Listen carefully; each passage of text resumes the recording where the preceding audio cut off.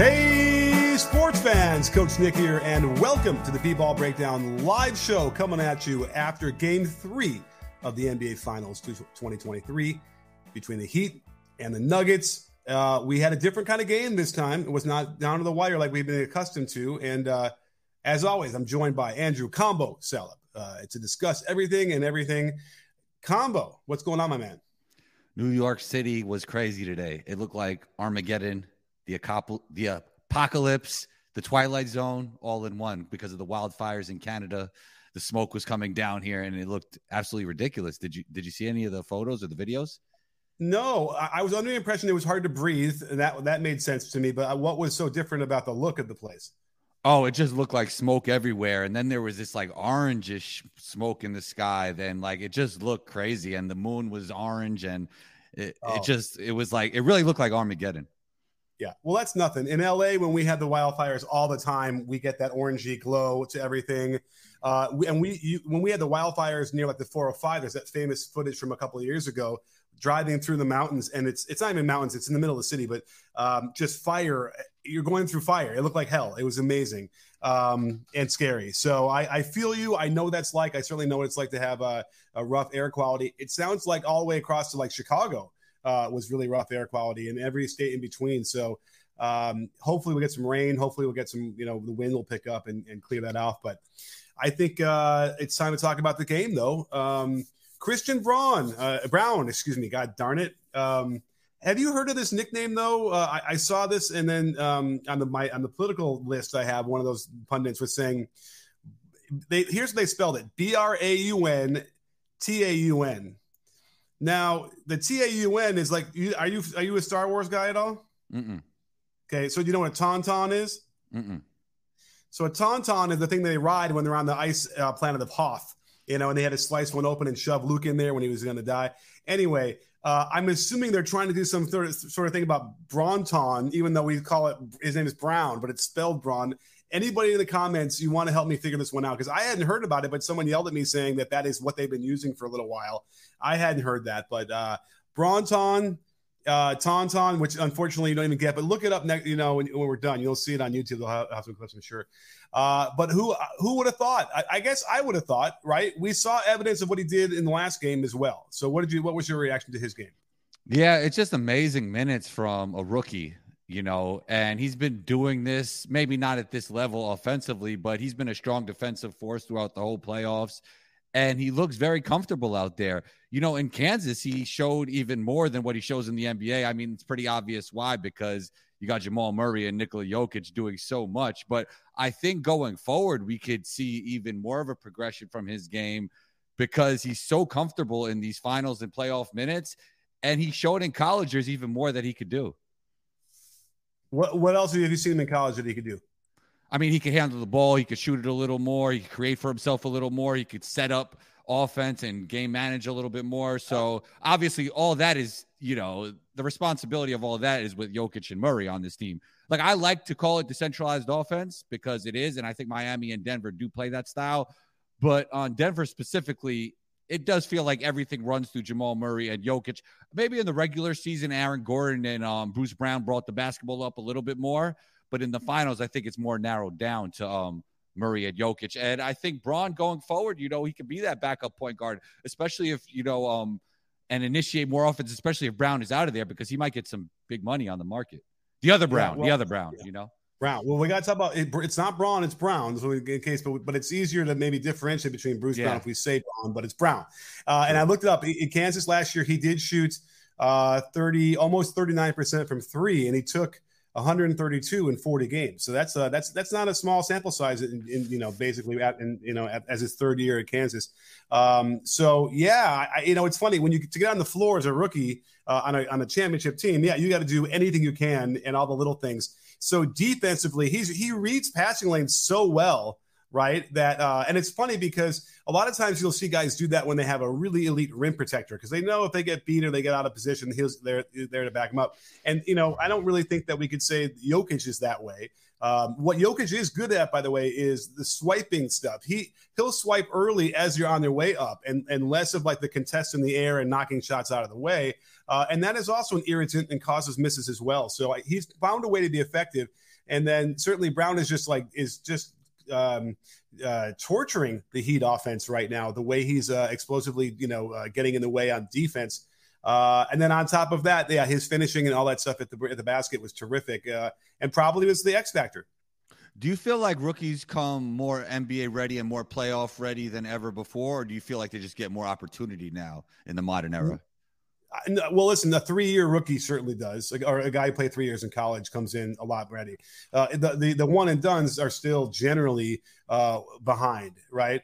The only ones we see that come in also rookie wise would be like the EuroLeague, like Luka, a good example of that. He can come right in at 18, wherever he was, with all that experience. Yeah. You see like Scotty Barnes and Cade Cunningham and Keegan Murray and, Tyrese Halliburton. These guys are like, on the defensive side of the ball, they already feel like they could get it down really early when usually rookies have issues with defense early, especially with team concepts.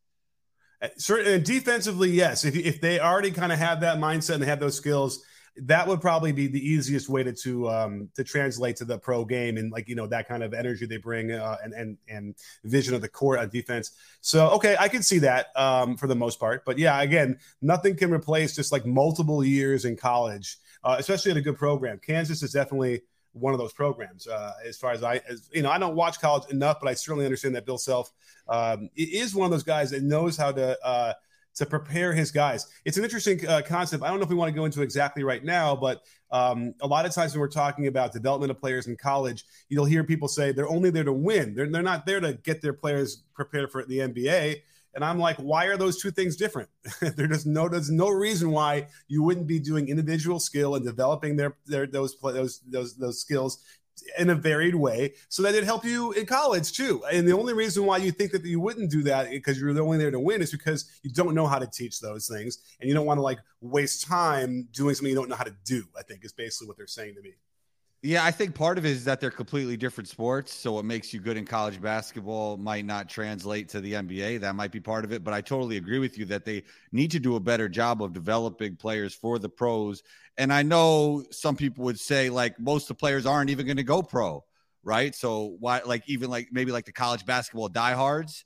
But I think part of the reason why our MVPs have been international players is because they have a better farm system in some ways because the rules translate from the youth level, to the college age level. And once you're college age level, you're already a pro over there, to the pro level. So it's just a different way we teach here. And I definitely think we need to do a better job of skill development at the college level. Absolutely. And it's not even it's a different game. I don't buy that at all because the skills that you would need in the pro, are skills you would need in the college. There doesn't seem to be any reason why you wouldn't want to develop your floater game and your 3-point shot and your ball handling and your passing. All those things that you would then need as a varied player to be in the NBA, you should be developing. And I've had the, D1 players crying on my shoulder with horrible stories of what these coaches are trying to make them do under the guise of skill development. It's frightening. 25, 30 years behind the times. So, this is what they, need to develop better. Some of the places are doing it. Some of the smaller and mid majors are doing that because they don't have the elite athletic talent. They have to do something else. So it'll start creeping in eventually. If I have my say, more of this influence will be out there for everybody else to develop as well. And, all the sort of modern techniques we've been developing the last 10 years. And then, as you see these head coaches who are all 50 or 60 years old, they're not going to clinics and listening to anybody else or going to these cutting edge things and seeing stuff. They're just doing what they've been doing for 30 years. And it doesn't work, especially in the modern game. So you might be feeling run down and low energy these days. Sometimes it's as simple as getting proper hydration and nutrition, which is exactly what you'll get with Factor. They'll deliver fresh, never frozen, dietitian approved meals right to your door. I've got experience with this sort of thing, and let me tell you, Factor's meals are the best I've ever tasted and the absolute easiest to prepare. Literally put their tray in the microwave for 2 minutes and eat. This turkey, chili, and zucchini was terrific, and I love that there's no mess once you're finished. Meal plans range from 4 to 18 meals per week with choices like keto, calorie smart, chef's choice, and vegan and veggie. These meals are so much better than ordering in, plus they're healthy, filling, and make life so much easier for me. I can enjoy a garlic and herb chicken breast during halftime of Game 5 and won't miss any of the action. Head to factormeals.com/bball50 and use code bball50 to get 50% off your first box. And while I also loved HelloFresh's meals in the past, Factor is now owned by them and gives you even more excellent choices for fresh, great-tasting meals delivered right to your door. That's code bball50 at factormeals.com/bball50 to get 50% off your first box. But let's get to some super chats because, again, if you want a question to be answered, the best way to do that is to do a super chat on YouTube. It really helps us keep the show going. I can't thank you guys enough. We'll put your name and lights on the screen, and we'll give you a lot of love. And we have a bunch to get to. So what do you say, Combo? Let's do it. All right, we got Barth 3400. All of a sudden, the best friend of the breakdown. Thank you so much, Barth, from Canada. So how Denver stopped Miami's pocket passes to Bam. Okay, this is interesting. Did you notice in the very beginning of the game they went right to all the good stuff from Bam on the perimeter? Yes. So they've been watching. Well, listen, we're watching the same footage. We're all watching the same stuff, right? So it's not like I'm have X-ray vision. We're seeing the same things.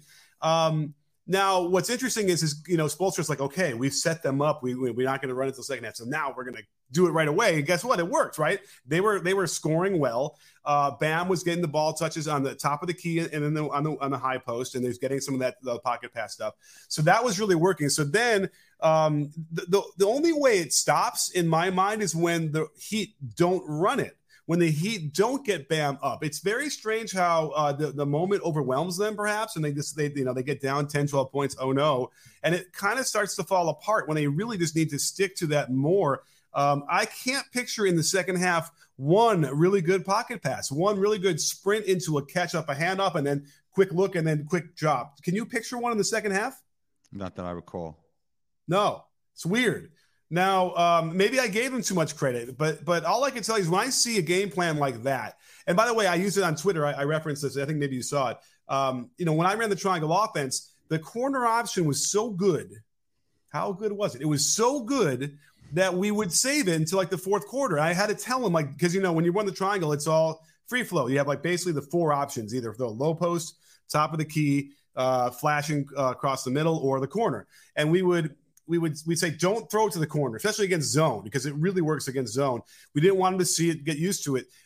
So we would do that in the high school level. So I'm sure that Spoelstra was doing this as well. They were just some gamesmanship, knowing that he's, shorthanded and out talented. Like they need to do some things with smoke and mirrors. So they switched it up though, but then they ran out of bullets, I guess. And then, the bottom line here is once they get down by 10, 12, it just gets shaky. They're looking for spread. They're looking for some threes. And they just lost their way. It's weird. That's one of those rare times. I would have thought that they would have, like in one of those timeouts, they had a call of the number of numerous ones. Spoel would have been like, get your ass on that elbow, throw it to him, and let's do some of the good stuff there. It's bizarre. It just disappeared. So this is a great question by Barth. How do you feel like Denver went with their adjustments for this game? Like, what were the biggest adjustments on the offensive side? And to Bart's question, what do you feel like the biggest adjustments were on the defensive side? Yeah, I mean, I think I don't know if Denver had any adjustments to that, because honestly, to run the ball to Bam on the top of the key or the high post, you can't stop that, right? He's going to get the ball there if you want to get the ball there. That's the beauty of the play, right? You can always get that. Kind of like you can always get a post up for Jokic if you want to. So. Now you could be a little more physical with him earlier. He makes those catches higher, so it's the elbow. It's now above the 3-point line. That changes the spacing and stuff, and that is helpful.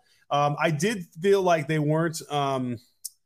Well, that's on the other side of the ball. So I'll have to go through it again. Did you see anything else defensively that Denver might have done? Nothing really stood out to me, and I thought Malone spent a lot of the time until they got the big separation, frustrated by a lot of it. You definitely see Spo trying different things on a different level than Michael Malone. Michael Malone's offense and defense seems a little bit more consistent. I know he was upset with their effort second game, but the effort was definitely there tonight. And you saw that with Braun and Jokic and Jamal Murray. Another question I have for you is, do you feel that Jokic and Murray have been the two best players in this series?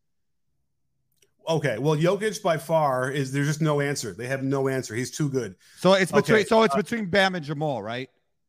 Probably. Yeah, and I think because it's not Butler. Butler does not look good to me. I think he's hurt. I think he's hurt, and you keep seeing him like sort of exhausted and tired, and like just something's wrong. And I don't, did he have an ankle injury that I'm forgetting now before? Yeah. I mean, he had to sit out a game in New York, I think.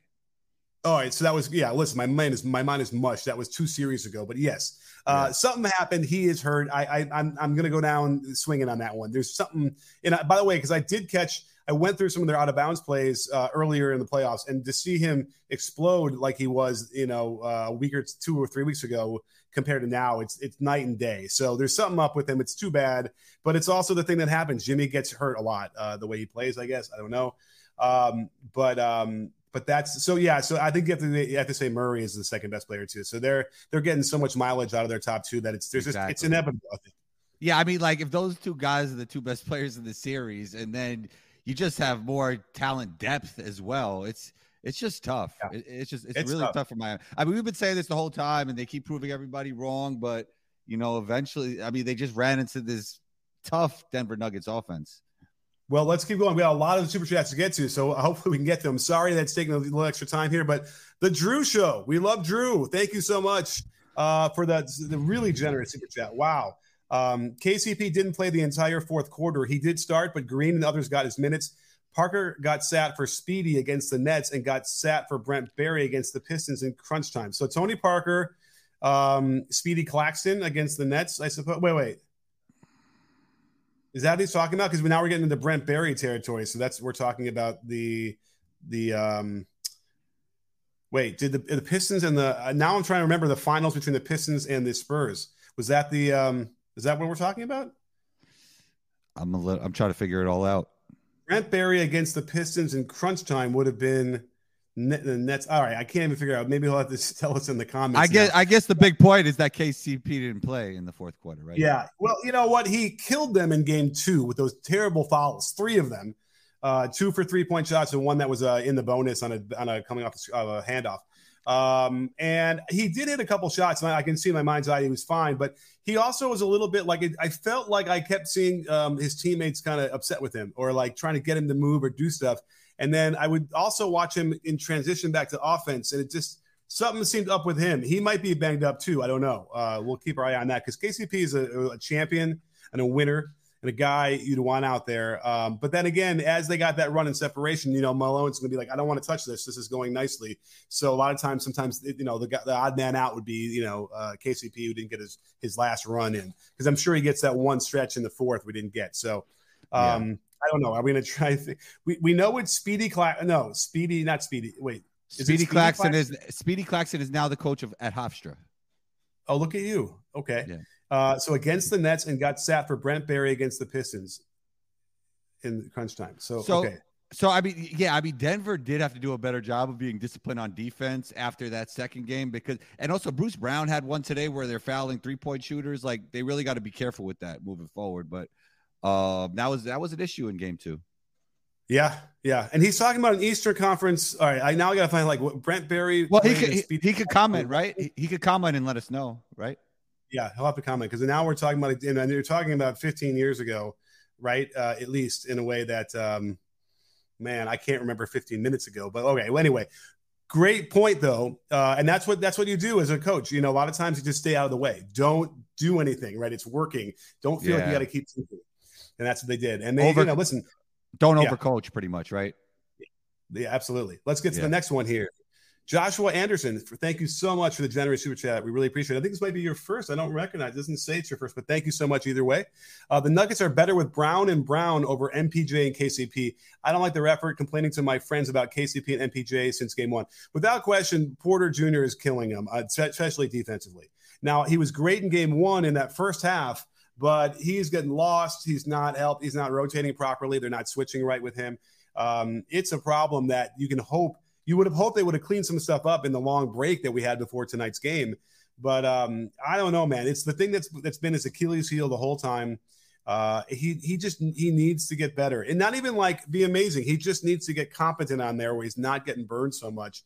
I was frustrated in the first half watching Porter Jr. play on defense. I mean, since the bubble days, his defense has gotten a lot better in terms of defensive awareness. There has been a lapse in this series.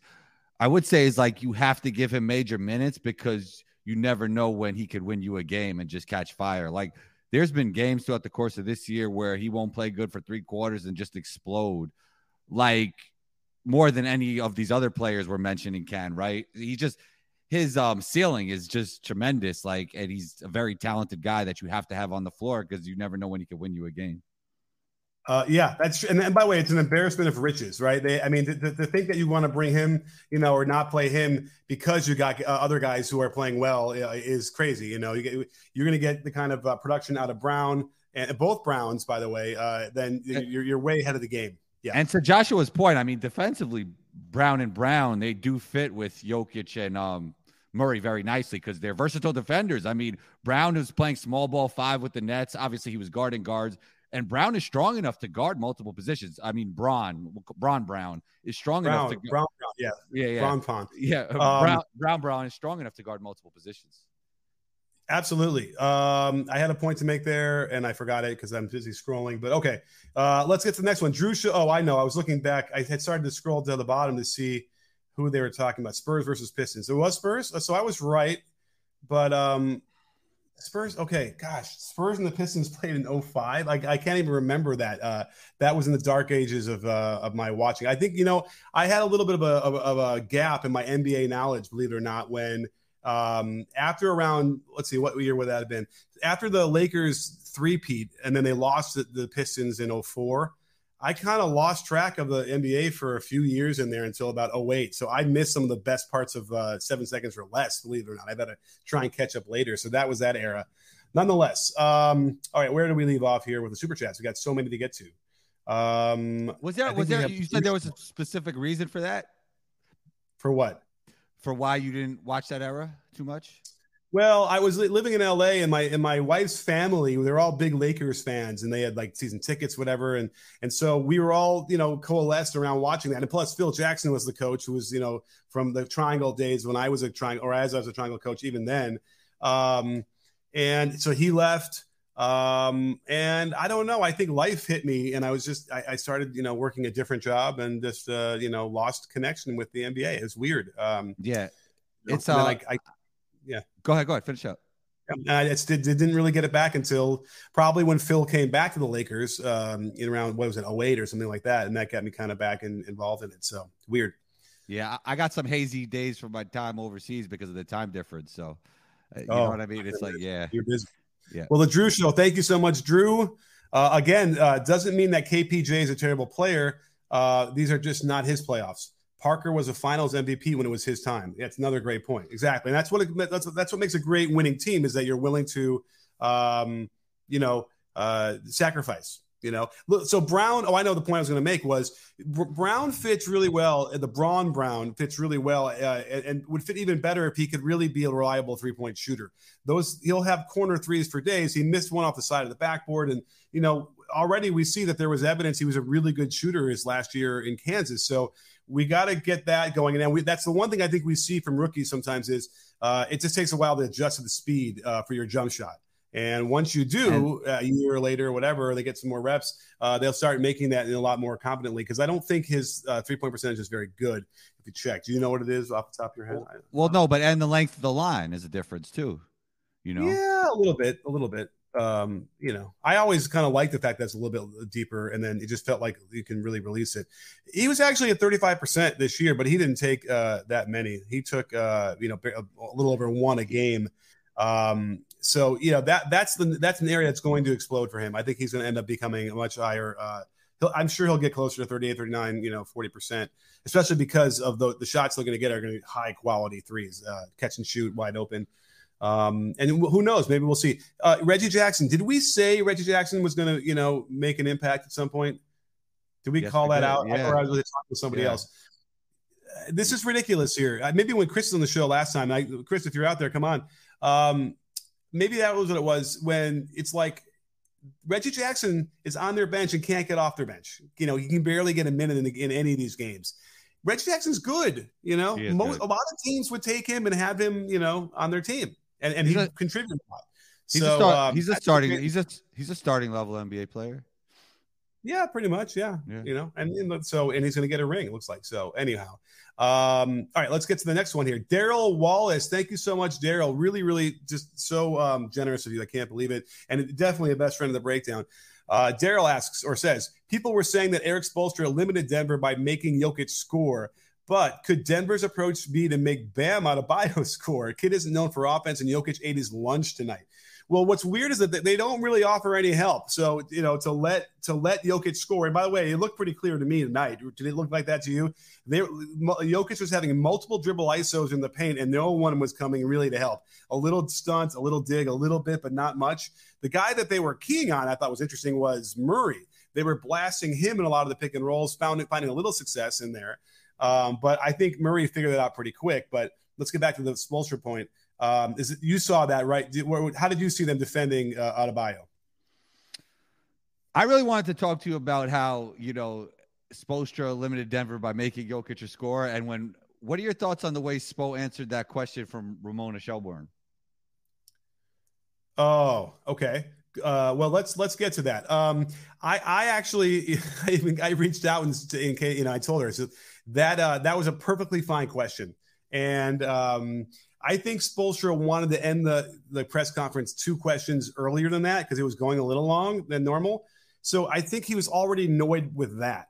And so as the question comes in, and I think whatever he heard must have sounded a little bit off to him, like they were trying to make it like a dig on Jokic. There was some misunderstanding there and a frustration level with him wanting to be done with it earlier. So I think that's what added to the fact that he said something weird, which was like, of course, you can make somebody into a scorer and then not help off. And of course, I suppose he doesn't want to give any of the strategy away. So he didn't want to talk about it. But I thought his reaction and the tone was not necessary at all. I think he has to realize that when he's talking to the media, he's not talking to an assistant coach, and the basketball conversations are not going to be as high level. I think people have that issue sometimes, like it's going to sound like 2 different types of conversations because he's used to the conversation. Obviously, he's used to talking to the media, but what you're talking about on the day-to-day with your coaching staff is going to sound totally different. Very true. And I'm sure he wouldn't expect anybody else to know, the intricacies of what they're doing from coach to the next on the same bench. But, in case you didn't see it or what he heard, he basically was like, Ramona Shelburne asked him about their strategy to make him into a scorer. And he basically not only dismissed her, but just sort of said, that kind of question is for someone who doesn't know anything about the game. Basically, he said the untrained eye. The untrained eye. And you know what? It's like, that's not true. It's a legitimate way to attack this thing and make, I know other NBA coaches for a fact that guard them that way and make him into a scorer and do not let him, don't help off and don't let him get going with the passing. And I know I've seen it work, but I can tell you right now that is the case, that is how other NBA coaches have strategized and found success against Denver. So it was silly how that played out. And I don't think, there had to be some sort of fundamental misunderstanding or miscommunication there, and Spoelstra, just heard something different. So, at any rate, did we finish up with the thing with the Daryl's question? Let's see here. But could Denver's approach be to make Bam Adebayo a score? Yeah, and by the way, I think that's a really good call. I think, in fact, I wanted to just check the box score for Bam. Well, in game 1, they were trading Bam 2-pointers for, Nuggets 3-pointers a lot of the game, even though Bam was actually knocking them down. So, right. Yeah. But you know what? Bam is not great. Like, he's not polished down there a lot of the time in certain instances. And they're 7 for 21 tonight, which is really not good. He got 22 points. But if you see the other people, he had 21 field goal attempts. Butler had 24, which is good to see. And he had 11 of them. So that was good to see, even though I still felt he didn't play that well. He had a stretch in there, maybe in the second and third quarter. So that he just was missing easy shots and did not look good around the other stuff that looked better from him. So, there's no question. If you want Bam to shoot as much as you can get him to shoot without question. You don't want the 3-point guys shooting threes. You don't want, any of that stuff. So that is certainly the way that I would approach it. And it looks like that's what they're doing from the Denver side. I agree. All right. Let's, what? Chris is in here. Let's say hi to Chris. What's up, Chris? Hey guys. How you doing? Can you hear me? Yes, yep, you sound great. All right. Well, you know what? Jump in here, Chris. We're going to keep getting. We have so many super chats we got to get through here quickly, it's so many that I can't even find where I left off. Here we go. And then the Drew Show. Oh my goodness gracious! Just to jump in there and say, my bad. I meant KPJ in the first chat. Yes, KPJ. Does he mean MPJ? MPJ, not KPJ. Yeah, that's what we meant. Because KCP, NPJ, Braun, whatever. It's a confusing mess. We're here to help you. So thank you, He Drew. was confusing me.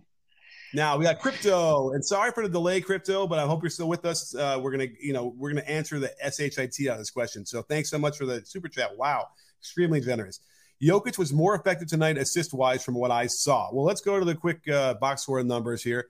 Jokic had, let's see here, 10 assists. He had, a triple-double with 21 rebounds, 10 assists, 32 points, unstoppable, 12 for 21 from the field, 1 for 2 from 3. The reason why he shoots ridiculous from the three-point line is he doesn't take them unless he's wide open and can lick the thumb and check the wind, right? I mean, that's good shot selection, right? He probably should take at least 2 more a game. Wouldn't you guys say? Yeah. I think he shoots it when he's open, but the actions he does with Murray might be even more effective than him even shooting that 3 that he has sometimes because it's so dangerous.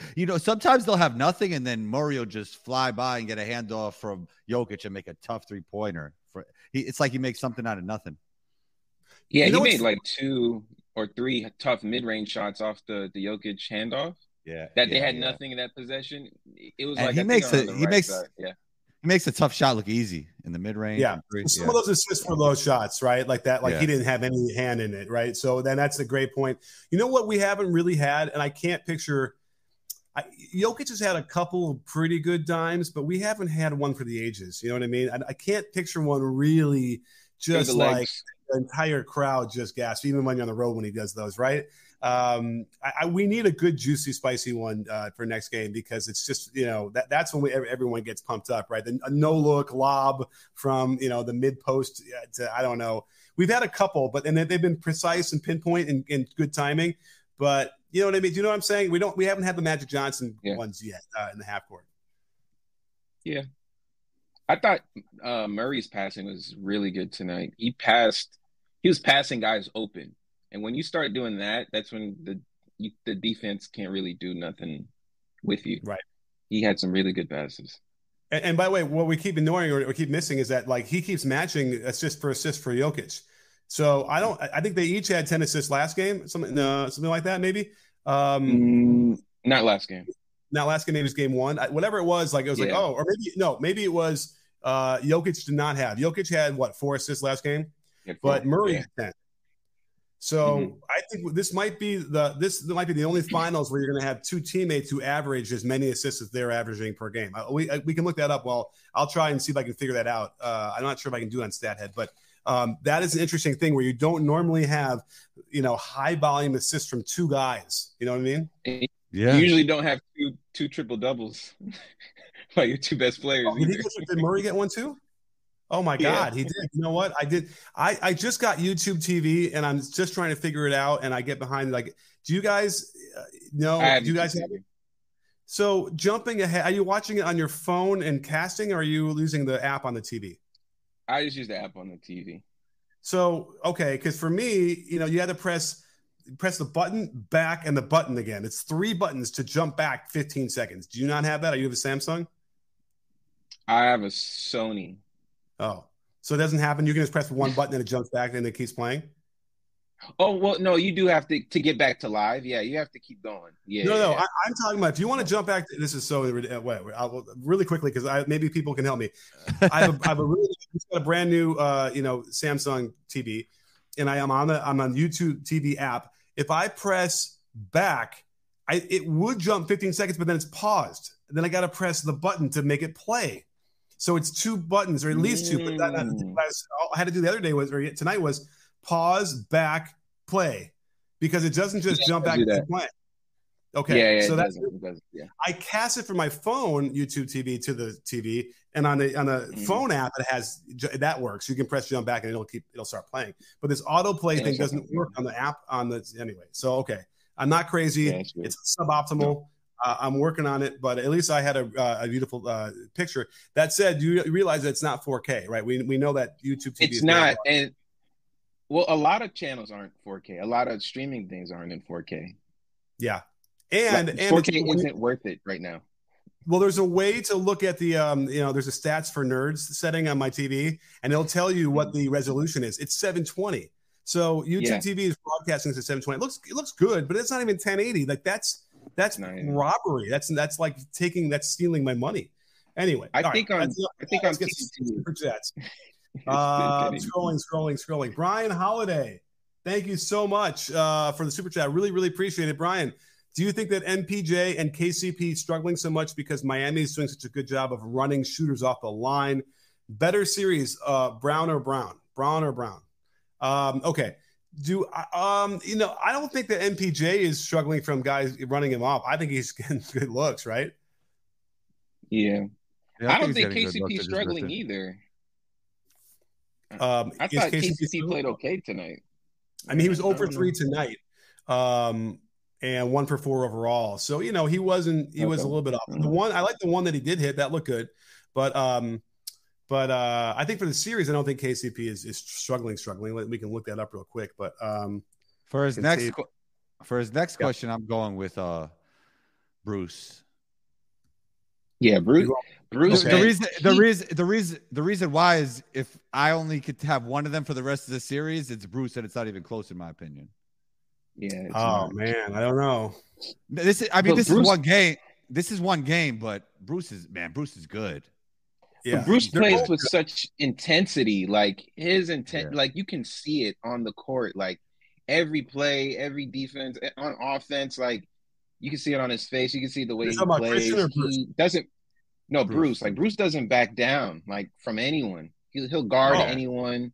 He cuts with purpose. I thought you were describing Christian too. Well, Christian did he played really well tonight. Like his cuts, his defensive instincts, like he showed up at a level I didn't think he could tonight. And he really saved. He was really for an 8-minute stretch. He was beating Miami himself with his cuts and his passes. He was out the rotation at one point in his playoffs. By the way, yeah, it's remarkable. Yeah. His shooting though, it's his corner shooting. His 3-point. But he has to be able to make it. He does do a good job of cutting through space. When he's not what the tip for him would be? So we talk about shooting, and none of the great shooters of all time, almost none of them shoot 10 toes with the rim square to the basket, right? We all a version of a turn. And I found that a lot of times in the corners, guys will still kind of get square, and they struggle with their alignment that way. And when you really get them to turn, it really, really, really helps. I was just working with a 7th grader on that, and he was like, "Yeah, I can't ever hit them." I'm like, "Okay, point your feet more toward me." And all of a sudden, like the swish was so loud when he hit it that we couldn't even believe it. And then he was much more consistent. So I would almost say, especially in that left corner for a righty, your feet need to turn like toward the stanchion or maybe even more. That's a weird thing to do when the ball's coming from the other way most of the time. And if you can drill that in there, I'm telling you, if you're listening, Christian, that I think that would help, severely. Even though we saw him hit the backboard on that one, when you get the proper alignment, it gets it straighter versus just when you're trying to square and you're going across your body. That's when it can spray left or right, either way. So. All right, do we cover all of that? Let's see here. I think so. Yeah. I think Michael Porter Jr. is going to break out, and it's going to be ugly for the. He's going to have a game. He's going to. He needs one game. He needs just one. And that's why there was a moment he broke down the court on a fast break, and I thought that he's going to get a dunk out of it, and I thought, okay, he's going to get a dunk, and that's going to like shake everything up. Where it's we usually see that a shooter just gets an easy bucket and then they get going, and he didn't get it. The fast break got reported. Yeah. But he just needs one to go down, and one of them he had was halfway down and out. So if that starts to happen again, yeah, he's going to have. I bet you he'll have if it happens, if he makes that one or that first couple, he can have a 30-point game. It's going to be crazy. Okay, let's get to Felipe. Felipe from R. I wonder what R is. Do we even know what would R be? A rupee? Are we maybe from India? Ooh, he's getting into an interesting conversation here.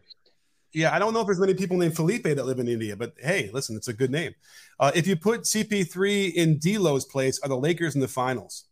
No. A healthy CP3 that's like still active and moving and whatever. D'Lo did get to a bad place by the end, but he was so helpful for them before that. Right. I don't think so. They got swept. It wasn't like you can add that position and that does it for them. They needed a better player than Anthony Davis all around anyway. So we're about to get to the news, right? That the Phoenix basically they waived them. Well, it's other discussions. It's discussions now with like either waiving him, stretching him, trading him, stuff like that. I mean, once that happens, you're usually on your way out. Yeah, he's definitely on his way out. Yeah. Oh, for sure. I mean, yeah. Actually, no, I did. Treated that. Yeah. I mean, why is he on his way out? Because he breaks down, and he's probably a little bit of a headache. Although he's probably a good leader too, but I think he's a bit of a headache. And they need to upgrade that position without question. But that's the interesting question. Without him, like, what are they going to run with? I mean, Campaign ain't going to get you there. I like Campaign, off the bench, but they need to find a starting quality point guard. So the Celtics were the first team that came to mind when I realized CP3. Everyone's saying that. For me personally, that's what. I mean, they need a point guard, but Jaylen Brown wouldn't be that guy. Is that what you're thinking? Like you want to get Jaylen Brown into the Phoenix Suns? No, what I'm saying is CP3 could be the point guard for the Celtics because they kind of lack a traditional point guard, even though there hardly is any more traditional point guards anymore. Like somebody that could set the table for them because they don't really have anybody like that. I mean, I wouldn't. If I was like a championship team or almost there, I don't think I wouldn't risk it. Not risk it, but I just don't know if it's worth it. I feel like you can't rely on him at this point anymore. Well, Celtics need to do something. I'll tell you that. They got to make some moves, I think. From what I'm hearing, it's just moves on the fringes, nothing major. That's a fringe move at this point, in a way. Yeah. Is trading Marcus Smart major or a fringe? It depends who's available. He's their heart and soul coach, Nick. They need to trade him. They need to trade him. I think that would do a lot. I'm telling you. Listen, I like that he's done better and he's figured some things out, but he's just too erratic. You can't have that guy, the heart and soul of your team, as a starter. You can't. It's not. You can.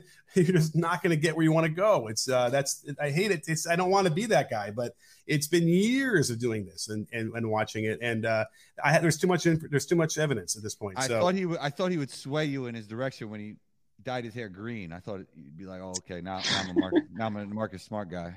Almost. He got me closer. I got closer, but and then and only to be. Then he changed the color again. Okay, let's get to Felipe. Felipe is back. Thank you so much, Felipe. CP3 is a free agent. What would be the? I think it's whatever he is. He's not a free agent, right? If they waive him, he will be a free agent. Oh, okay, if they waive him, what would be the best destination for him? Okay, so we kind of talked about this again. You think it's Boston? Yeah. Yes. I think it might be next to a pool, sipping pina coladas. But what about you, Chris? Table setter. Don't you guys think the Celtics need a table setter? Sure. Yeah, but let Brogdon start. Trade Smart, upgrade something, and let Brogdon be that position. Brogdon is more. Brogdon can't do it, but Brogdon's more of a score first than CP3 is. He can do it. I have faith in Brogdon. I do too. I don't think that's a bad option. What you're saying. Yeah. But Chris, what do you think? Where should he go? Memphis. Ooh. Okay. Kind of plug the hole for a little while until Ja gets back. Yeah, Memphis is what towards the bottom of the league in half court offense during the regular season. I think he could probably help with that, right? Professional. Well, you realize what's going to happen next year, right? Yeah, he's suspended. Wait, you're talking about Ja? Yeah. He's probably suspended for like 30, 40 games, probably. Oh, okay. I'm thinking it's 50, but either way. 50? Okay. Do you think 50 games would be the right punishment? Oh, you know what? Doesn't it sound like there's more that we don't know? Yeah, that they said they're going to reveal. So 50 is a lot. I mean, listen, I totally get the argument. Like, it's not illegal to own it. If he legally owns a gun, it's not illegal to do what he did. However, there is the image that you agree to live up to in your contract. So that is a big problem too. And listen, if it were up to me, I would outlaw every gun across the entire world. Like, I wouldn't want any guns ever again allowed. So I'm on whatever side that is of this, but but you're right. So it's 50 games. I mean, I think the problem ends up being that like he already went through this once, and they kind of made it exactly clear that, whether or not he liked it or not. Like he did it again. His friend really tried to save him. It was one frame, right? One frame caught him. One frame. And, did you guys see the new report from his camp? Yeah, it was a toy gun. It was a toy gun. They're trying to say it's a toy gun. That's a tough one. I don't know how to identify guns like that, so I can't tell you. But it looked pretty real to me. I don't know. Anyhow, and what adult is running around their car with a toy gun? Anyway, imagine Coach Nick did a video, tried to decipher if it was a toy gun or not. Yeah, I would be scared about it. If I were driving around in the car and I'm like waving a gun around, I would be scared that someone else. That's dangerous, even if it is a toy, right? So yeah. I mean, I won't even honk my horn anymore at somebody if on the road. Okay, so that's where we're at. Okay. Ryan Creeps, thank you so much, Ryan. Sorry for the delay, but we're catching up slowly but surely. Fake hook shot to lob to Gordon wasn't magic. Wait, I missed that. When did he do that? Fake hook shot lob to Gordon. Did he do that in the first quarter? There's the Bam putback that was awesome. I don't remember a lob to Gordon. Wow, I'm blanking. Maybe this is in game. It's probably not tonight's game. Maybe it was game 1 or 2, but I don't think that happened tonight. Yeah, all right. Then that might be it. Okay, so that's sort of familiar. I can't even picture it right now, but okay. I'm just thinking, even like in years past, we had, and maybe we just got so used to it. Maybe that's the problem with Jokic, is just you're used to it, all the no look stuff. But it just feel like he might have been a little bit more like courageous or creative with some of that stuff. I mean, there used to be ones where he'd throw these quick, like a lob pass from the post over his shoulder, like no look, and to a guy cutting, like that kind of just outrageous stuff. The kind of stuff that we saw like Şengün do this year, right? Like, who's rapidly trying to catch up to him in creativity. So I'm sure he'll give us one, but I really want one, just one for the ages, just to kind of put his stamp on the finals and finals MVP. Yeah, Chat's saying game 2. I think those shots. I think when we remember this playoff run, it'll probably be some of those like shots that he made over AD. That'll always come back in history. Yeah, for sure. The one-legged. Those two threes were insane. Let's. Actually, okay. Okay, so Felipe. So we have one more here from Ven. Here we go. Ven, CP3 should just join LBJ at this point. Ooh. Well, we already discussed that. I mean. By the way, can we have a minute to throw some shade on a player who I've thrown plenty of shade on in the past?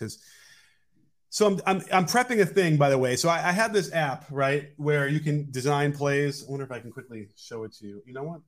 Is it plugged in here? No, it's not. But here, it's this. I tweeted this out. So you see this app here? It's called Assist, and it's there.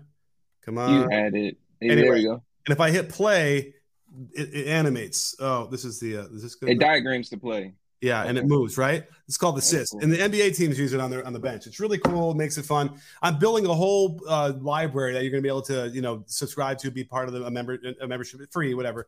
But as a result, I'm going through a lot of ATOs. So when you get there, every team, you're going to have at least 10 plays that they run from this past year. So I'm like, all right, let's just grab the Clippers from the playoffs. Let's just do that. And I got to tell you, Russ was so bad in the playoffs, just in the out of timeout plays, that I was like, I was getting angry. I literally was getting angry. And maybe we can talk about this for a second, because he's a free agent. So, and by the way, I get it. The Clippers only had to pay him $500,000, right? Take a flyer on him middle of the season to see what happens. And they had some injuries, so they needed some bodies, whatever. Who signs him? Who? Anybody? The Clippers, maybe. To what though? Isn't their salary like crazy? All I could tell you is that, because I don't think the Clippers have. I mean, obviously they have the right. They could go over the salary cap to sign him because he's already on their team. But I think I'm not an expert on this stuff, but they're not going to want to get in the salary or beyond that with Russ. Like, that's not a guy you pay a luxury tax on. I'm worried. I'm a little bit worried about him because, if you look at what happened with the Lakers after they traded him or cut him, whatever, no, they traded him, right, to Utah, and they cut him. you know what I mean? It speaks volumes, right? And I know the Clippers were really shorthanded and desperate, and they got rid of the wrong people, in my opinion, anyway, on their trade deadline. But this is a guy who is like kind of laid waste to the teams he's been on the last couple of times. So, do you think that anyone's going to? Is it possible he might not get signed? It's possible, but don't you think it was good with the Wizards and the Clippers? It did not look good at the Clippers. I think that there were moments of the Clippers where we saw something, and when he first got there, right? Remind me, it was like, oh, hey, look, let's remind. But then let me tell you, if I gave you an edit from what I saw from the out of timeout plays,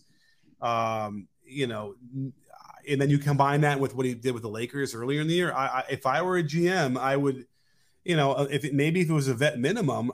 Otherwise, I don't know. I don't know what you do. Yeah. I think defensively towards the end, going into the playoffs, I think he played well. He played KD well. He played Kawhi well. Or was it Kawhi?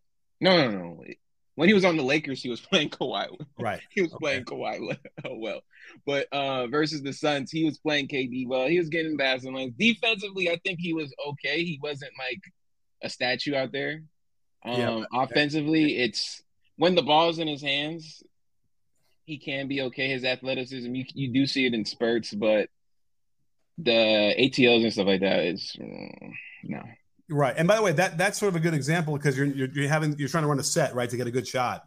And he doesn't, now maybe you want to say he wasn't there, didn't know the plays well enough, and so he was torpedoing it that way. But the decision making and the finishing at the basket and the shooting, it was all on display. And he took so many of those shots. When I went through 50 of them, he took 20 in the playoffs. Maybe it seemed like that. And they turned the ball over 5 times. Like half of the plays were either terrible misses or turnovers. It was crazy. So, by the way, that's not a really great way to, evaluate a player. I will fully admit it. And I know what you're saying, Chris. I will find evidence. And I did see a couple where he got the basket. It looks great. Laid it in. But we all know the feeling you get, right, when he gets close to the basket, he's going to shoot it.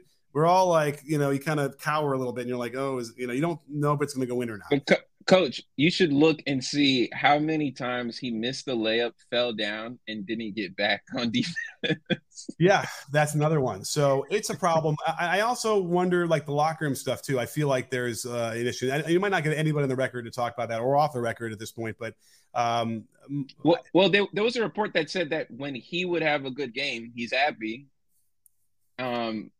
But they would lose. The team would lose. Yeah. But when he had a bad game and the team won, he'd be upset and mad in the locker room. Like that was a real report that came out. I mean, listen, the guy had 2 years or 3 years playing on a team where everything was geared to get him a triple double, and that was all it was, right? Yeah. And he would steal rebounds to do it, or they would let him steal rebounds. It was like everyone's on board. That's really cool, for them to do that.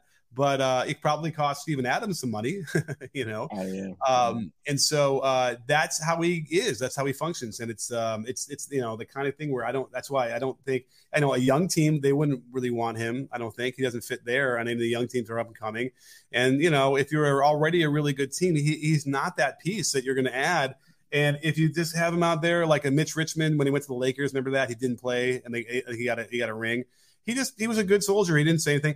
I have a hard time picturing Russ at this point of his career doing that. Like I don't think he would be a good soldier in the locker room as a guy who would play every once a week or whatever. So anyway, I hijacked Ben's question. Forgive me, but should we put a button on that one? Should he go to the Lakers?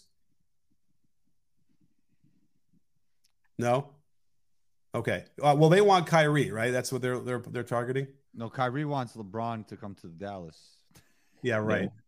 Yeah. I kind of saw that. I'm not fired. I quit.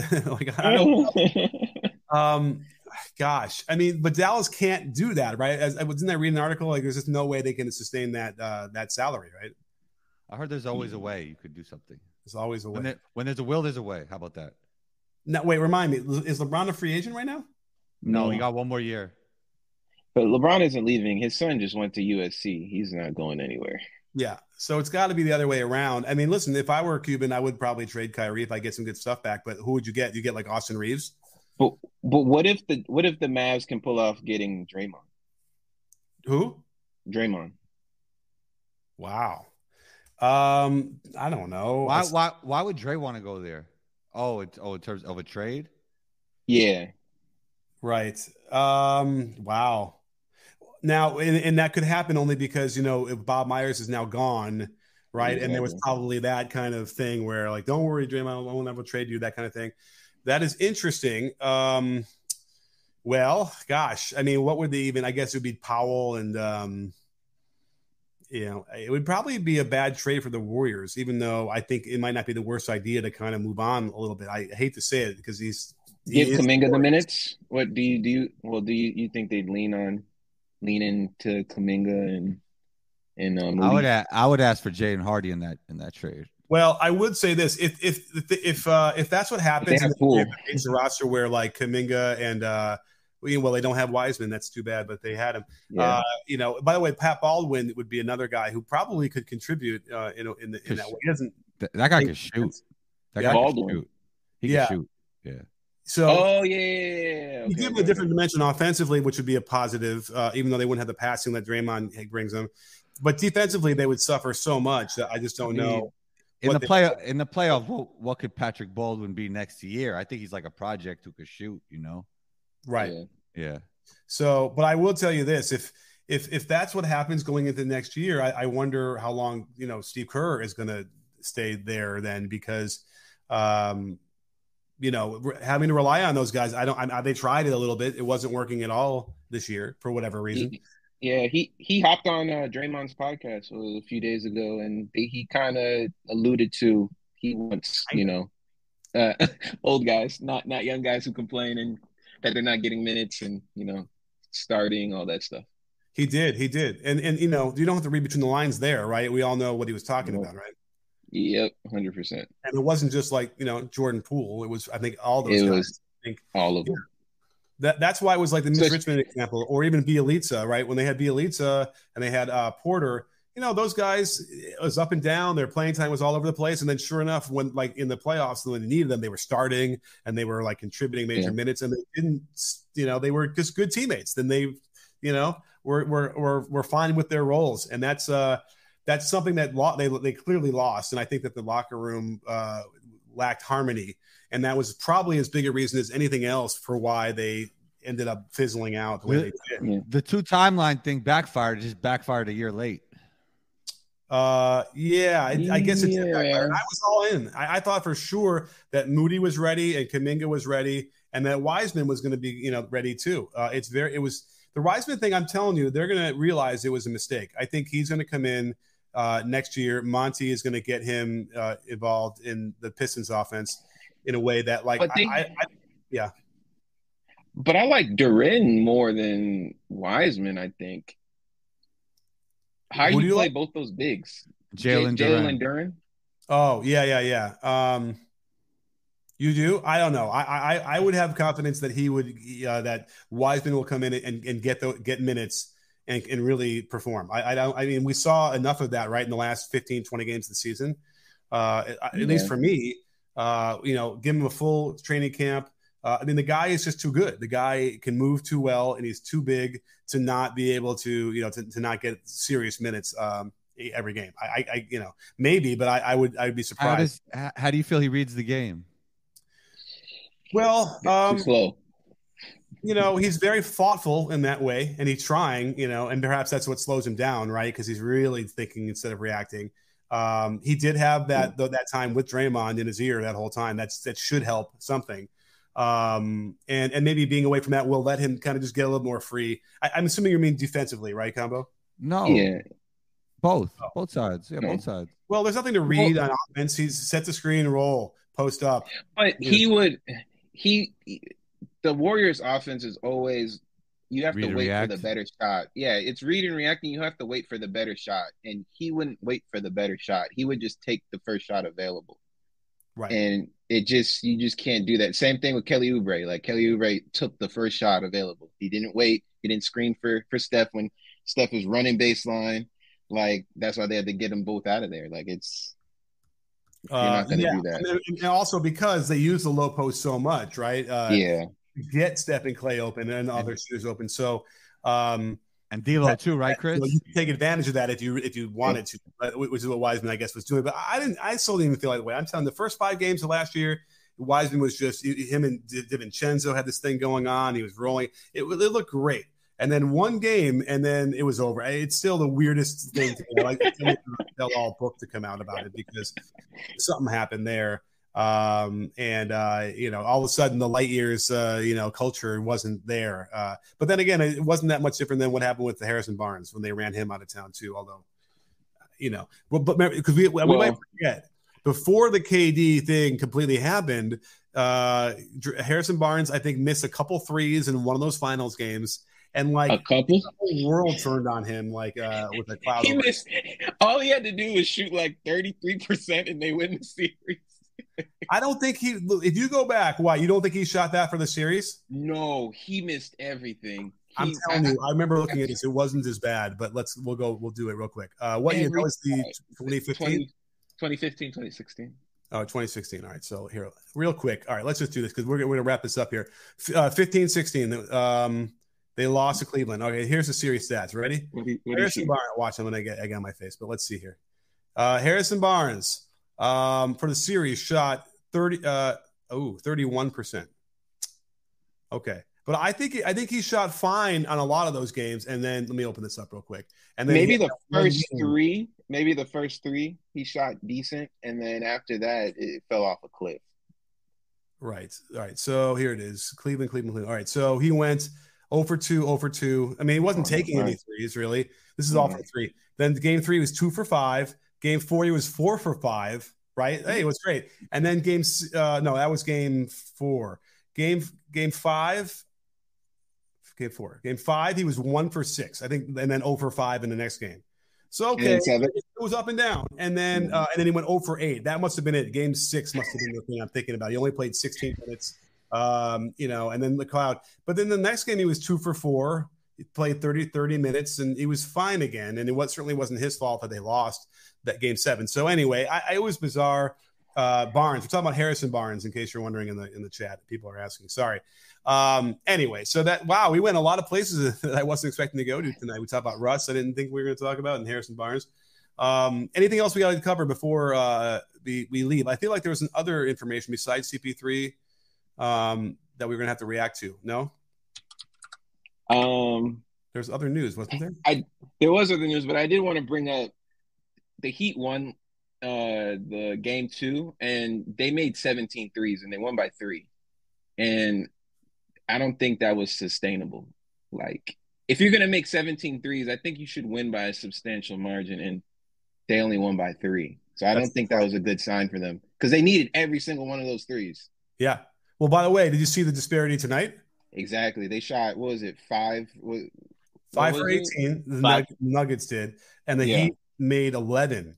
11 for 30. You, the record of a team that makes 6 or more threes on the other team is 70-something%. It's an anomaly. And again, why? Okay, Combo, what's the difference here?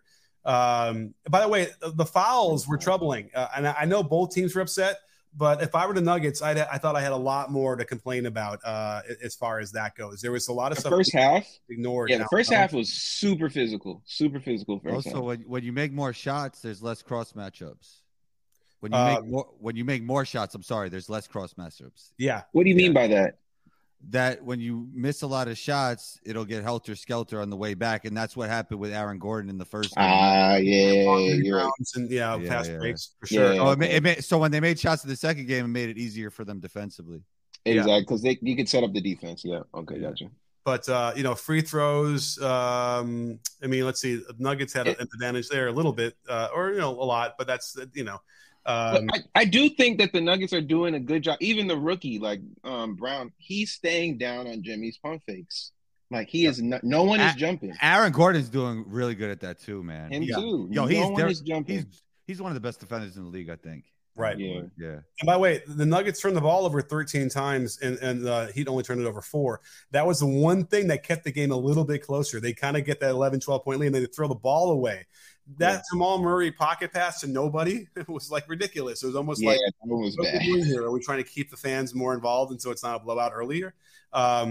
So that was weird, and they need to clean that up as well. Now, the reason why it's not killing them is that it's the Heat. Unfortunately, the Heat are not. There are other teams. I think that they would give them a lot more trouble than the Heat can. I think they're just, they're here. They're kind of lucky they're here, and it's a great story. But you know what I mean? They just don't have an answer. Jokic is just too good. Murray is just too good. There isn't anything they can do. They didn't go to the zone enough. I'll tell you that. There's a stretch there when Jokic put his finger on the scale or whatever, he put his foot down. They kept playing the same defense every time down, and they needed to change it up and switch it. I don't know why they didn't go to zone. I think they went to it in the third quarter, right? Was it a little bit? They went to like a 1-3-1 or something like that, or something. Yeah, some form of that. But that wasn't enough, I thought. But look at the points in the paint, though. The disparity, Jesus, 60 to 34. Yeah. Well, there's your answer right there. As far as what happened. You're not going to win a game if you allow 60 points in the paint. Yeah. I mean, that's a great point because, we always talk about the 3-point, the 3-ball as a great equalizer, but not at that level. Now, by the way, you could give up 60 points in the paint if you're getting 45, I think, maybe. But what do they get? How many do they have? 34. Like that's so they had 11. Well, what was the points of the paint? But what was the points of the paint difference in game 2? Because they were trading 2s for 3s, in that one, and it worked. That's why the game was closer, right? Yeah. Yeah. I mean, we all said that the Nuggets were going to win this series. We all probably said that game 2 was the one that the Heat were going to get, right? That if they're going to get one, it's going to be that one. But it's funny when they get that one, everybody's like, "Oh, it's going to be a long series." It's like a crazy overreaction every game, right? Right. Because look, the point I wanted to make in the very beginning of the show, which now I guess I'll make now, is that this Denver team has had a solid 15-point leads in every game so far. I think I saw you. I think I saw you tweet that, right? Yeah. Yeah. The funny thing about this game is the Heat had 34 points in the paint, right? Game 2, they had 34 as well. They just made 17 threes. That's what I'm saying. Wait, that's insane. The Heat made 11. Oh, I see. So then an extra 6. That's 18 more points. Yeah, I mean, 17 threes, really? Yeah. Yeah. Wow. So I mean, so back to to the Ramona Shelburne Spo thing, they were taking away the 3-point shot and just letting Jokic cook in a way, right? Not letting him cook. He's going to cook no matter what, but that's kind of what they were doing. They were playing the math game. Yeah, I also don't think Jokic was waiting. It wasn't, I don't want to say patient because he's a patient player, but I think he was just attacking whoever was on him. He was like, the team isn't really playing, connecting basketball, the passes and everything. I'm just going to score. And he did score. He scored on whoever was on him. Yeah, no, there was that one stretch there where he might have made like 3 or 4 or 5 in a row, and you could tell, and that's the sign of a great player where he's just like, I am now going to dictate this game for a while, and that's all I needed to do. There's no answer for that, and I don't think that Spo adjusted well enough either. They need at those moments you got to come up with something else defensively than what they were doing, and they just tried to wait it out, I guess, and. You could tell right from that first one, once they got that 10, 11-point lead, this one felt different, I feel like, to me for some reason. I think that maybe there might have been a moment, again, it was that pocket pass when Murray throws it away and they went on a run out. That was the only time where I felt like, oh, they're going to do it again, right? And then very quickly ended, And by the way, with 5 minutes to go, the game was over. They were already down by 7 minutes to go, it was over. Yeah, they were not going to score 15 points in 5 minutes to end the game. So, and then that means that the Nuggets wouldn't have scored at all. They'd already won the game. So, it's a troubling thing if I were a Heat fan, but also just a wild, awesome ride that you need to start enjoying as it starts to come to an end. This is for both of you guys.